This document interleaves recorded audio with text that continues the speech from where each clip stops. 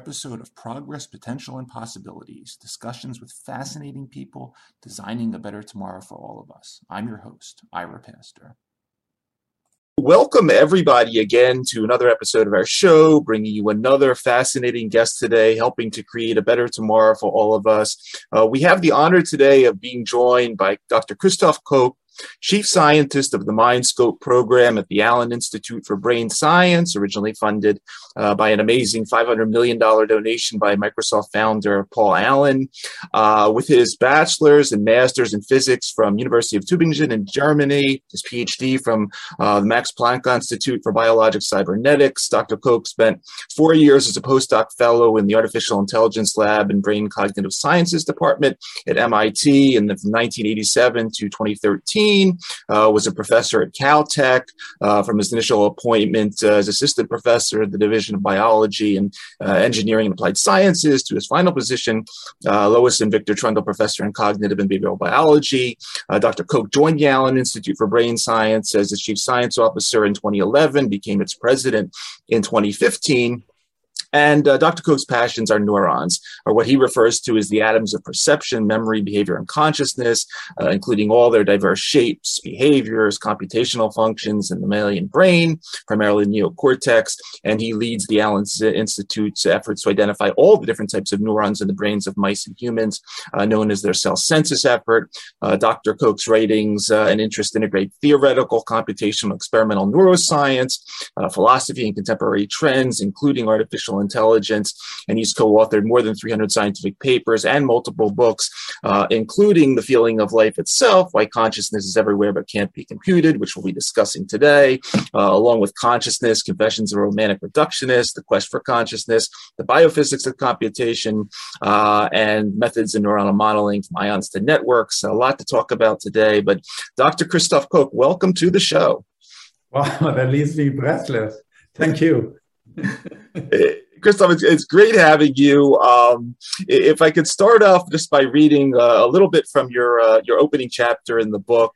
I wake up every day to a world suffused with conscious experience. As a rational being, I seek to explain the nature of this luminous feeling, who has it and who doesn't, how it arises out of physics in my body, and whether engineered systems can have it. Just because it's more difficult to define consciousness objectively than to define electron, a gene, or a black hole doesn't mean that I have to abandon the quest for the science of consciousness. I just have to work a lot harder at it. Talk about when your first interest arose, as you put it, from transitioning from physics to understanding feelings, if you would. It was a long time ago, and I had toothache. And I was lying there at night. I couldn't sleep because my molar was pounding away. Then you think, well, why does it hurt? You know, it's pretty bad and it hurts. Well, it hurts because, we know there's electrical activity that originates in the pulse, that goes down into the trigeminous nerve, that goes here, goes into a switch back into the spinal cord, goes up through the thalamus and into cortex, and gives rise to electrical activity in some neurons, which ultimately mean there's some ions that slosh around, sodium, potassium, calcium ions. So what? I mean, why should they hurt? And neurons sort of a centimeter away, if they fire, they give rise to pleasure, or they give rise to a voice in my head or anything else. And then you really, then suddenly comes to you, there's a complete disconnect. On the one hand, we have the physics and the neuroscience of the brain, which ultimately involves physical things happening, electrical fields, switching, channels opening and closing, ions moving in and out. But that's all physics. We understand that at least in principle. On the other hand, we have feelings, and we know those feelings are closely linked to this organ, unlike the ancient who believed that it wasn't the heart, we know it's in the brain, but the exact relationship is totally mysterious. But that's really when it hit me with pain. But this applies to any other conscious percept, and that's been my life pursuit, to try to understand the sort of this lawful relationship between the physics or the biophysics of the brain and feelings. Because it's not in the foundational equation of physics, it's not in quantum mechanics, it's not in relativity theories, it's not in the periodic table, it's not in our genes. it seemingly doesn't seem to be in our genes. They specify, genes and proteins, but again, where is consciousness? So that's been the quest. And about a quarter of the way down chapter 1, you broadly define consciousness as experience, and very elegant and concise. And then a couple chapters later in chapter 8, and we'll get back to what comes before that, but you introduce readers to integrated information theory, your work with Dr. Tononi, and you state it does not attempt to squeeze the juice of consciousness out of the brain, but rather start with experience itself and ask how must matter be constructed to support this particular mental experience. I know you give entire lectures on this subject, but if you could for a few minutes just take us on a short walk through integrated information theory and the principle of irreducible cause and effect power. Yeah, so first of all, what I and many people try to do. So I first worked with Francis Crick, who co-discovered the DNA, the structure of the DNA molecule. Sure. And he and I wrote many papers on consciousness and its neural footprints, the so-called neural correlates of consciousness. And we hypothesized way back in 1989 that a buzzing, a frequency, a 40 hertz gamma oscillation of neurons where they fire periodically, rhythmically, could be the correlate. But then you say, well, why 40 hertz? Why not 30 hertz? Or why not 50 hertz? Or why any frequency? Or if you say those neurons are critically involved, well, why not those neurons? Right? Mm-hmm. And so this is what I mean. What people like me and others have tried to do, they try to take the brain and squeeze really hard and say, what comes out is 40 hertz, so that must be consciousness, or whatever other hypothesis. And this, as the American-Australian philosopher David Chalmers says, this is really the hard problem. You cannot go from sort of the physics of the brain to say, well, because of this particular physics, and even if you involve quantum mechanics, it's still deeply material. Well, why quantum mechanics? And what quantum mechanical effect is relevant? And why this particular quantum mechanical effect and not that quantum mechanical effect? So you really have to start the other way. You have to start with consciousness. So in a sense, it's a little bit like idealism. You start with the only thing that I am deeply acquainted with. I don't have direct knowledge of atoms, of electrons, of viruses, of even my own brain. The only thing I know for certain, I can see, I can hear, I can feel, I can have pain, I can be in love, etc. Right? So this is ultimately going back to René Descartes. The only way I know that anything exists, including myself, is because I'm conscious. That's the one thing I can say for certain. And so the theory, so-called integrated information theory of consciousness, abbreviated IIT, as you said, starts out with phenomenology. It starts out how does any feeling, what properties are true for any feeling? Well, they exist for themselves. They don't exist for you. They don't exist for my parents or for God or for anyone else. They exist for me. They're structured. When I look at you, there's left, there's right, there's up, there's down, there's distance, there's close by, there's farther away. So any experience is structured. It's differentiated. It's one out of infinite many. It's integrated. It's one experience. I don't see you, and as simultaneously there's sort of another conscious experience of the background behind in my Zoom terminal. Mm-hmm. There's only one experience of which you are part of. And it's definite. There are certain things that are part of this experience and most other things that aren't part of this experience. And then the theory says, well, let's look for mechanism, for some physical mechanism like an iPhone or neural network or anything else that sort of shares these 5 properties. And it starts, the theory, which is very uncommon in science, starts with making some assertion what exists. So it starts with ontology. The philosophical study of what exists, ontos. And the theory says, well, what exists is ultimately things that have causal power. This goes back to Plato. I know gravity, I know the moon exists because it exerts causal power on us, right? It makes the tides move.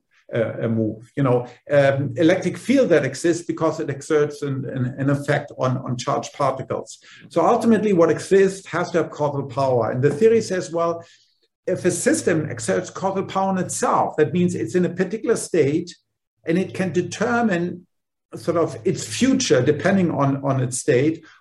And also it comes from a state, so in the past it was at a particular state, it goes into a particular state, and now in this current state, it can go to many different possible future states.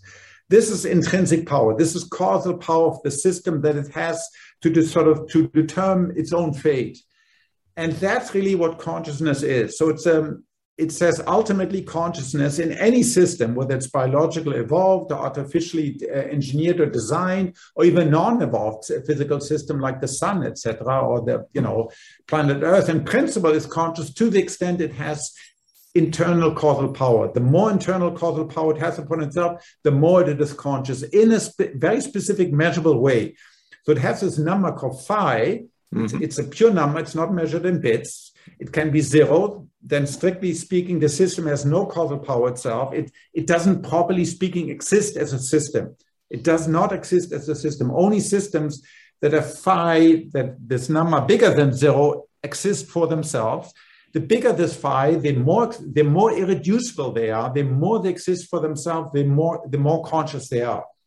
And so in principle, if you provide me a description of a system, any physical system, in principle, I can measure how conscious it is, and I can build conscious meters, and people are trying to do that for clinical practice to tell me whether this patient who's, let's say, maybe, because he was in a bad car accident or, she had a stroke, unable to speak, but I can now determine whether there's someone actually home, whether there is something to feel like that patient in that particular state. Mm-hmm. And shifting a couple chapters further, and we'll come back to cause and effect power in a bit, but in your chapter 11, which is entitled, Does Consciousness Have a Purpose? You point out that, as you say, most of the ebb and flow of life occurs beyond the pale of consciousness in the unconscious realm. And then you introduce the reader to this intelligence consciousness plane. And coming back to IIT, you mentioned the degree of integrated information that an organism may possess ultimately is a reflection of complexity, enrichment of the environment that they ultimately adapt to, and we're constantly responding and changing based on that environment. I was wondering, though, about other areas of conscious awareness or consciousness that, you pointed out, we're conscious when we're dreaming. Another form of consciousness, which is kind of interesting to me, is that of delirium, where, you could be conscious, but sort of unaware of yourself. When you're looking at consciousness from some of these altered states, what are the purpose, in your opinion, of some of those compared to what you mentioned earlier in the chapter? In a strict sense, consciousness has no function. What I mean by that, just like no physicist would ask, what's the function of electric charge? Mm-hmm. And we live in a universe that has charged particles. Yeah. Now, evolution has exploited the separation of charges, let's say inside the cell and outside the cell, to make life. But charge itself doesn't have any function. Same thing, consciousness. Consciousness is a physical aspect. It's really it's ultimately a structure. It's a structure in a physical system. It doesn't have a function. Now, we have very large brains, and much of what we do is correlated, is commingled with consciousness. And in that sense, intelligence is commingled, insight, creativity is commingled with, is commingled with consciousness, or can be commingled with consciousness. But conceptually, we really have to separate them. Intelligence, whether natural or artificial, is ultimately about doing. But you have to do something on the short term, the medium term, and the long term. And you can plan, which is also ultimately about doing. Right? Consciousness ultimately is not about doing, it's about being. It's a state of being. When you're in delirium, when you're taking 5-MeO or psilocybin, when you're in love, ultimately those are different states of being. Now, they can sometimes lead to behavior, but not always. In dream, they don't lead to behavior. When you're doing a pure, a meditation exercise, when you're pure experience, you're not doing anything. When you're taking certain types of drug, you're not doing anything. So on the other hand, when you're in a state of flow, where you also have very much reduced self, you're very active, right? You can be climbing or rowing or running when you're in this sort of the state of flow, which is very benign. But consciousness in general does not have a function in a strict sense. Got it. I appreciate that. Your article in Scientific American, December 2019, crossed among the machines. Within our lifetimes, computers could approach human level intelligence, but will they be able to consciously experience the world? Chapter 13 of your book is entitled Why Computers Can't Experience. And here again, you bring back a real extrinsic causal power, this ability of one to influence oneself. Is something that, as you say, a computer and the current architectures will not be able to simulate. And you have the examples of things like Einstein field equations and hurricane simulations and so forth, which do not yield black holes and storms inside our computers. But you do mention that potentially someday things like neuromorphic computing, which is this rather futuristic concept of computers that spike like neurons and send signals downstream to other neurons and so forth, whether that happens in 2200 or whenever, may bring some uniqueness to what's going on inside silicon. Talk a little bit about what, obviously, you think of a lot of things at the Allen Institute. When you spend time thinking about these types of scenarios, what comes to mind as far as whether we're talking neuromorphic computing or, as you say, computers of a radically different design someday? What might happen down the line for us a century from now with regard to conscious computing? Well, I worry about that. So I just returned from the Vatican last week speaking about the dangers of AI. And this is less, there's the obvious existential danger of AI, but I'm more concerned about a different danger. The danger that big tech is successful and big AI is successful, and in 20, 30, 50 or whatever years will be surrounded by ubiquitous entities, whether they be sex robots or assistants for the elderly, companion for the elderly, that we will automatically, because we humans have this very powerful property called attribution. We very quickly attribute agency and sentience and consciousness.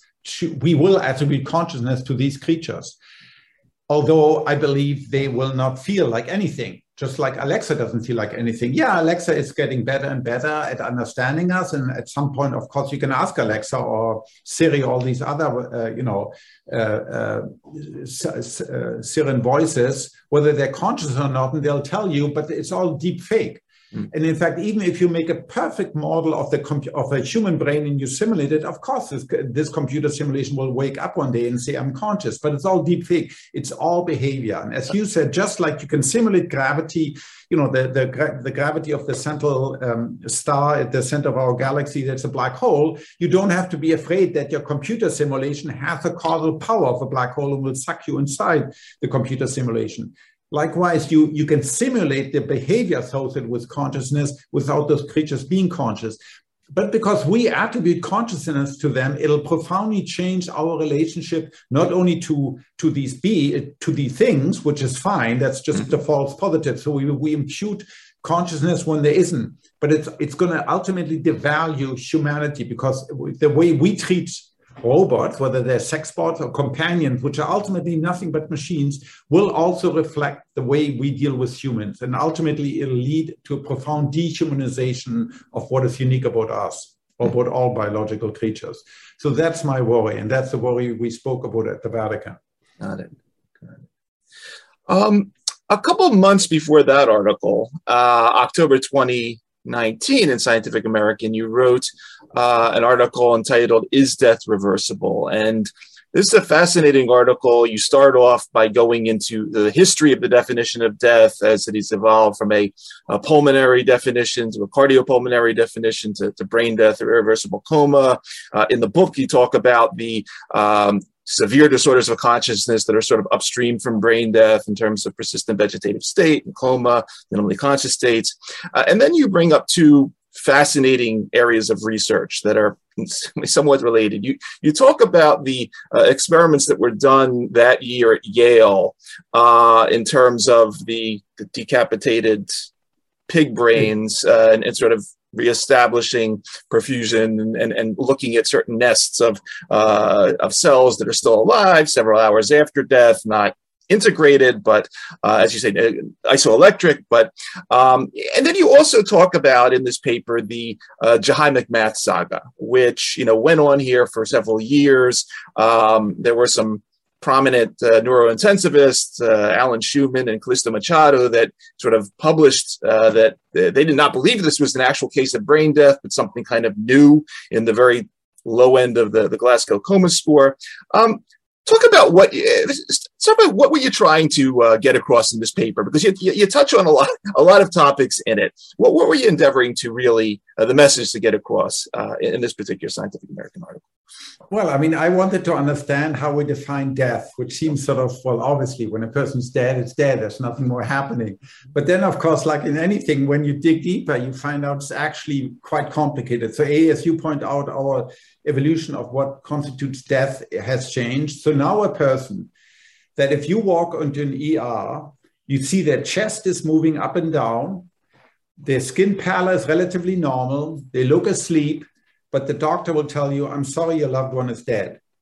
Right? So that's the current state, of affairs. They're dead because their brain is dead, and they're kept on ventilation because ultimately, in this case, they would act with permission of next of kin. They would act as organ donors, and so you want to keep the organs suffused so it can benefit somebody else who doesn't have a heart or who has a failing kidney.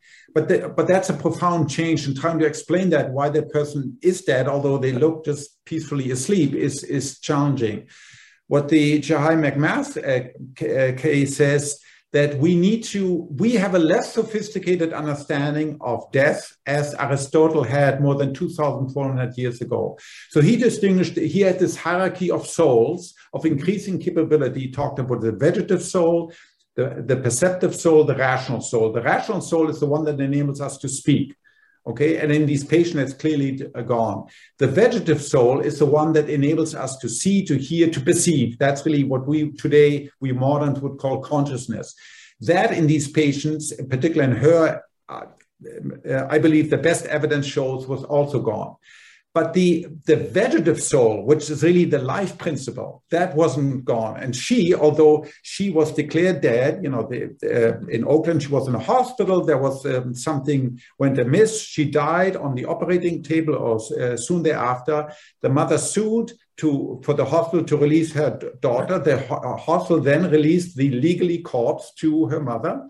The mother refused to accept that, moved to New Jersey with its religious exception, and the daughter was at home for 4.5 years. She grew hair, she menstruated, she had a functioning immune system. And so ultimately, she did die of some complication. But here, so using what definition of life and death can we say this person is dead when they still grow, right? When they still have a metabolism. So we have to learn to separate brain death from death of the body, which right now we are not. So the ongoing attempts, there's the Uniform Law Commission is looking into whether maybe our definition of death that dates from the Uniform Determination of Death Act needs to be revised in the light of this further clinical evidence.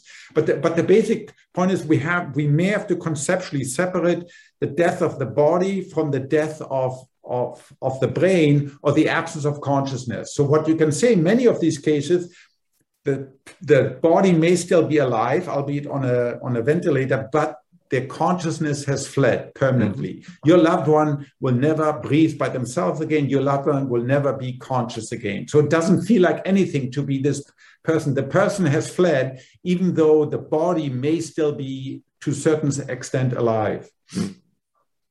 And who knows what's going to come with future technology? As you pointed out, this study from Yale shows under certain conditions, things are less irreversible. So again, death is defined by the irreversible laws of whole brain function.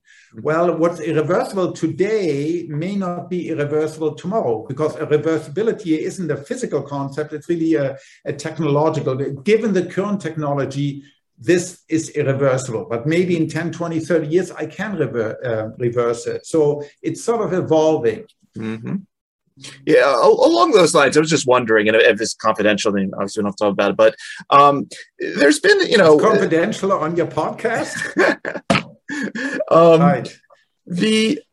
There's been this topic. I've seen some papers around this topic of thanatotranscriptomics, which are people that are beginning to study, a lot of these genes that sort of come alive or start expressing after death. I was just, you talk a lot about single cell transcriptomics in your work at the Allen Institute. Is there a field of neurothanatotranscriptomics where you study sort of anything about gene expression after brain death to see sort of what, because I know in the body they've been finding out that, there are a lot of embryonic genes and things like this that for some reason are popping on following, No, as far as I know, not. I mean, one issue is that as soon as oxygen is cut off to the brain will start degenerating very quickly. Yeah. So typically, the first time you as a scientist, after getting all the permission from next of kin, etc., have, even though, let's say, the person dies in a car accident, you try to get access to the brain within 3, 4, 5, 6, 7, 8 hours. By that time, many of these processes like transcription are already not working anymore because the brain doesn't have power supplies. That's why if somebody chokes you, within 10 seconds, you lose consciousness. And within 10 or 20 minutes, you get irreversible brain damage. That's why it's so important once to get to the clinic, once your heart stops beating. And so, I don't know anyone who studies sort of this single cell transcription analysis many hours after brain death. I just thought I'd ask. Moving to another area. So as I mentioned at the beginning of the show, your passions are neurons. But I've had another sort of Allen Institute person on the show. So this is from the Allen Institute Frontier Group, Mike Levin up at Tufts, Allen Discovery Center up there. And I don't know if you follow his work that much, but so Mike works with a lot of organisms that either do not have brains or whose brains can be destroyed and regenerate and somehow you can have two brains or have two brains or multiple heads. He also studies all of these, what he terms these non-neural spiking tissues that the heart, bone, pancreas. He studies schools of spermatozoa that communicate when they seek an egg. Not a lot of neurons here. What do you do a lot of work in these? He always points out, the nervous system came later, and there are many organisms that don't have brains that used other somatic tissues for this type of communication. Any interesting studies, findings, things that you work on in sort of parallel to this type of work that may give some clues as to some of the unknowns of how, if you take that salamander's brain out and it grows back, how it knows things and all that other creepy stuff that he does. Well, one interesting question for me as a student of consciousness, to what extent do you need a brain to what extent do you need a brain to feel like something? So one definition of an American philosopher, Thomas Nagel, is it feels like something to be conscious. Now, the question is, if you don't have a brain, like some of these creatures, but you can act, you can still act in the world, does it feel like something? And the answer is it's quite possible. Certainly, according to integrated information theory, it may well feel like something, although much less than you and I. Another question is what happens if you have two heads, right, in one of these bodies. You make one of these manipulations, you get a salamander or frog with two heads. Is there now two consciousness? We have the case in humans, very rare cases of twins that due to development defect have a so-called brain bridge. So they're linked at the level of the thalami, right? And so here I'm thinking of particularly here two girls, they now must be like 14, 15, here in Vancouver, in Canada, and sort of the heads are grown together. They can't be separated surgically and their brain is bridged. They seem to be two separate individuals. But the question is what happens, for example, at night? Do they always wake up together? Do they always go to sleep together? Are they then still two separate entities? Can I imagine techniques whereby I call brain bridging again, whereby I can take your brain and my brain and do the inverse of a split brain. So you know what happens in a classical split brain experiment? The neurosurgeon goes in and cuts essentially the brain along its midline to prevent seizures from spreading from the left to the right hemisphere. And you get, as far as we can tell, two conscious entities in one skull, although typically only the left hemisphere is able to speak. What happens now if I do the inverse? If I take your brain and my brain and I start having sort of wires between your brain and my brain, IIT predicts at some point, at a very discrete point, when I add enough neurons or enough wires between my brain and your brain, the integrated information across our two brains will exceed that within your brain and my brain. At that point, instantaneous, your consciousness will be gone, my consciousness will be gone, and it will be replaced by a single Ira-Christoph amalgamation. There'll be a single mind that speaks through two brains, that can speak through two mouths, but it's going to be a single conscious entity. So you can imagine all sorts of interesting architectures where you have no brain or two brains or several brains, but still you might still have a conscious mind. And some of these are experimentally accessible, at least in the future, with appropriate technology. It's pretty cool, I think. It is pretty cool, and you got me thinking.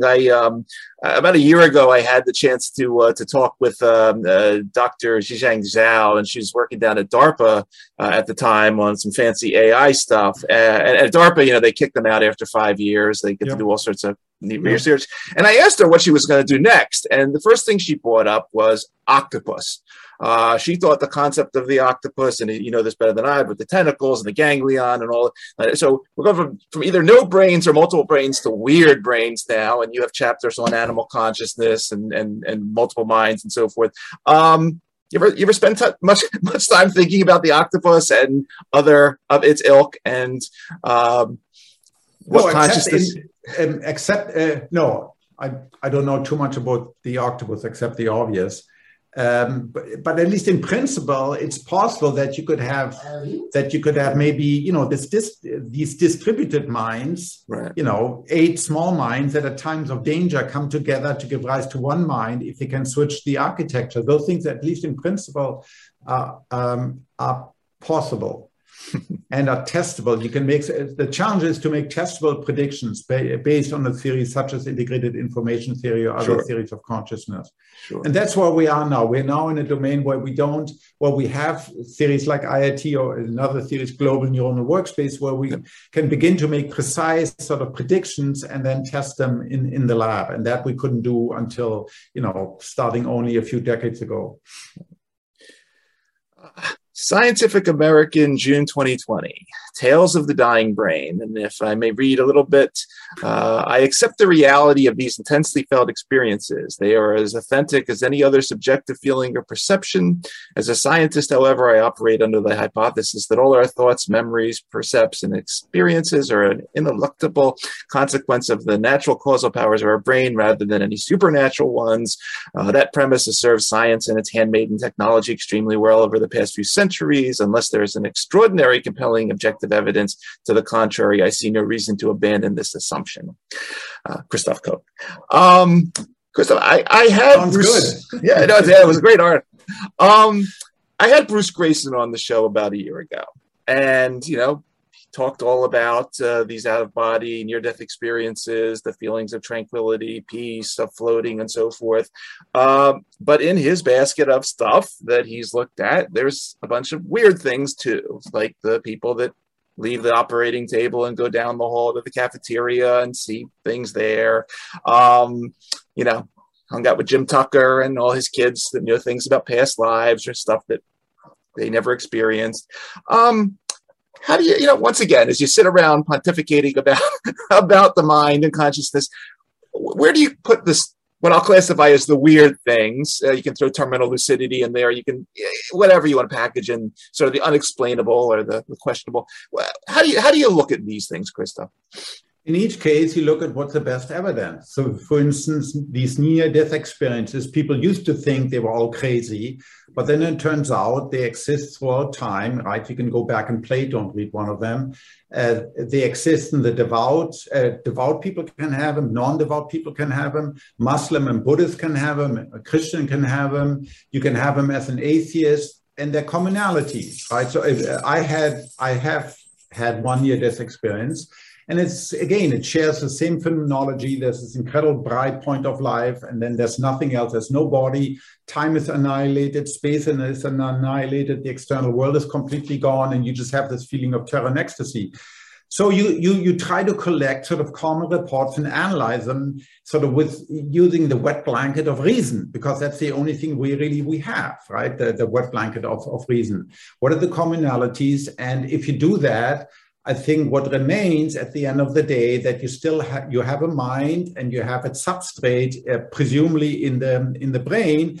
And if the mind if the brain disintegrates, then the mind will also disintegrate. All the other evidence for astral travel and, reincarnation, all of that is all, I'm just extremely skeptical. I had this discussion with His Holiness the Dalai Lama. We talked about the incarnation. I said, Your Holiness, 4 words. No brain, never mind. Okay, it's my koan. No brain, never mind. Without having some brain there will not, maybe even a future technological brain, but without having some physical substrate, there is no mind. I cannot conceive, and I don't know how to conceive about it. Now, is my mind limited? Yes, I admit that, but I need to see a mechanism and for this to see. And look, we know we all terrified to a larger or smaller extent by death. And so our mind invents all sorts of reasons to believe, into all sorts of things, including the rapture or its modern equivalent, the upload, right? And so people will invent all sorts of stories that they tell themselves to escape that, to escape that reality. And so one just has to be skeptical and see what is the hard evidence for reincarnation, for instance, or for future travel. Give me some real evidence. Can you travel in the future and give me the stock market? If you can do that consistently and become immensely rich, then I'm willing to believe you, okay? Yeah, I want sort of, some evidence like that. Gotcha. There is a handful of cosmologists that spend their time thinking about what the cosmos is thinking about and making all sorts of analogies between neural networks and similarities between what's out there. What does IIT say about whether this cosmos is thinking about something and whether it has some consciousness on a grand scale? So this is a very old hypothesis, the anima mundi, right? The world soul, right? It's a very ancient one. So according to IIT, in principle, it's possible that you have. Look, I'm conscious. The individual neurons aren't conscious. They form part of my overall consciousness. But let's see, if I pick any one neuron in my brain, it's not conscious by itself. Right. So in principle, it's nor are the atoms of my brain conscious. It's the brain at a particular level of spatial temporal granularity. So in principle, for any system, including the cosmos, you can ask, is there a maximum of causal effect power? Given the physics of it, in principle, it's possible. I don't see any evidence whatsoever for that, at least right now. Is it possible that the universe will evolve towards that? That's a philosopher, mystic, Taylor de Chardin, talks about the evolution of the cosmos towards what he calls the point omega. Maybe it's going to happen in the future. I don't know. But right now, I'm conscious, you're conscious, my dog who's here is conscious. But Gaia, for instance, the Earth Gaia isn't conscious. At least I have no evidence to suggest that she is or it is. Chris, a final talking thinking point here, going back to our discussion of Proust among the machines. Last year, I spent some time with Dr. Frank Marks, who is the head of the Hurricane Research Center down at NOAA. And, he was talking about their supercomputer, whatever they have back there to simulate all sorts of hurricanes and things. But in addition, does it get wet inside it? Well, no, here's the thing, though. Down the hall, or at some other location, they have the hurricane machines. Now, these are not the hurricane machines of the evil the evil guy that wants to take over the world, but these are the giant swimming pools that have all sorts of sensors and motors and things like that to create little hurricanes, and so they can feedback stuff into computer, I would say. Yeah. What do you think would happen if in 2020, if in 2200, we hooked up our neuromorphic computer to something that does simulate that event? Is it possible for a neuromorphic computer to learn from its environment, a la your chapter 11? Is it possible for a machine to learn from another machine if the architecture is correct and learn about creating those stars? I see no reason but I mean, I wouldn't use the word, well, it depends what you mean by simulation. The simulation today in 2021 means, digital simulation on a programmable computer, right? So the way I understand you, this Hurricane machine is actually emulating. It's like a wind tunnel, right? It's like a gigantic wind tunnel. So if it has the same scaling laws and the same physical or similar physical causal power, then yes, this system will be conscious. There's nothing supernatural about the human brain. So were you to recreate the human brain, my brain in a different medium, and it has the same causal power, yes, then you would get consciousness. No question about it. But the point is, and this really freaks out computer scientists, it's not a computation. So here, let's say you take my iPhone, in the future when it's so much more powerful, you can run code that will simulate what I say, right, in response to some question. But it's all simulation. So IT says in order to look for consciousness, you cannot look at the input output. You have to look at at the level of the metal. You have to look at the causal power of the transistor, of the current flowing onto the transistor gate and opening another gate. And you have to actually evaluate the causal power there. And given its radical different architectures from the way brains are wired, with 50,000 input, 50,000 output, massively overlap, you get very, very, very low causal power. So my phone is not going to be conscious, although it may be able to simulate me in some distant future. So don't trust Alex when she says she's Alexa or Siri when she says she's conscious. It's a deep fake. Okay. So it's been fascinating talking to you. One last thing, I know you just got back from the Vatican. What's hot for 2022 that you can talk about? Conferences you're going to be at, new initiatives at the Allen Center, and anything you want to mention, please. Well, I guess so in the field of consciousness study, there are two really big things now happening. One is the design of conscious meter that tells us that's being tested now in clinical centers, to help identify which, for instance, vegetative state patients, who are in a behavioral unresponsive state are actually unconscious versus which one are conscious but are unable to properly respond because, of their severity of the injury. And estimates is probably 20 to 30% of these people, of these patients are probably misdiagnosed as VS when in actually they are probably minimal conscious state A. The other one is sort of these big advances in psychedelics, right? And, psychedelics as expanding your consciousness or shrinking it under certain conditions. And there are more than 35 clinical trials that are running now. Some of them may conclude in 23 or in 24, which could, if they are positive, their outcomes for treatment-resistant depression, et cetera, could lead to descheduling and really to a much more wider appreciation or reappreciation that we had last 50 years ago to the potential benefits of these substances for living content life. Outstanding. For everybody that is going to be listening to this episode across our podcast networks or watching on the YouTube channel, you've been listening to the amazing Dr. Christoph Koch, Chief Scientist, Mindscope Program, Allen Institute for Brain Science. Pick up his book, The Feeling of Life Itself, Why Consciousness is Everywhere But Can't Be Computed. Actually, pick up all his books. He's an amazing guy. Christoph, I want to thank you so much for taking time out of your schedule to come talk to us. Thanks for everything you've been doing. And as we like to say on our show, thanks for helping to create a better tomorrow through everything you've been doing. It's a really wonderful story. Thanks a lot. Well, this was a very wide-ranging interview. It was well